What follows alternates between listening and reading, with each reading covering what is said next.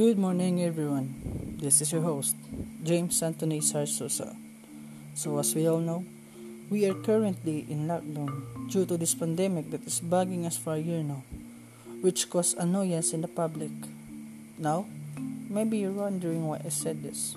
Well, our topic for this episode is the need for media information literacy in times of public health emergency like the pandemic COVID-19. As we all know, media is the main means of communication that we all use. So, during this kind of public health emergencies, these media, such as social media, mass media, and even printing media, are our main source of information. All we need to know are provided on us through these means that we are currently using. The media played a really crucial role in coronavirus disease tracking and updates all over the world. The media is allowed for timely intervention by the Center Disease Control and Prevention or CDCP and the World Health Organization or WHO, enabling a rapid and widespread reach of health communication. The media also played on a big role in finding the cure of COVID-19.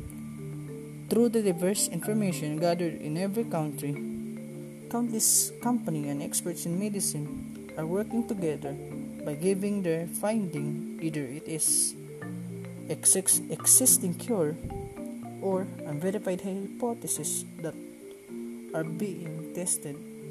With all of this information that we have, we successfully made a vaccine for this virus.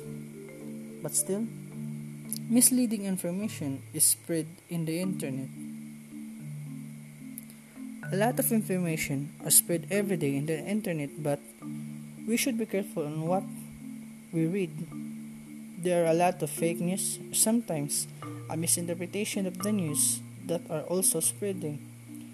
We should be wise on what we share because we don't know the news that we spread cause a panic to the public. A fake news such as peddling of fake cures such as gargling with lemon or salt water and interjecting yourself with bleach.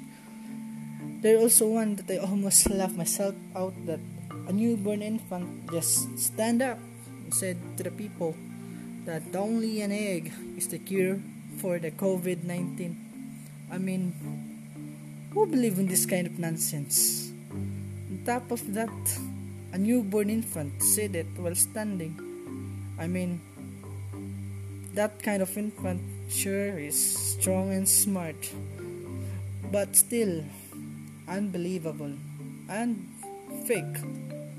What I meant to say that don't just believe on what we read on the internet, especially this kind of nonsense. So, this is all for today and see you again for the next episode.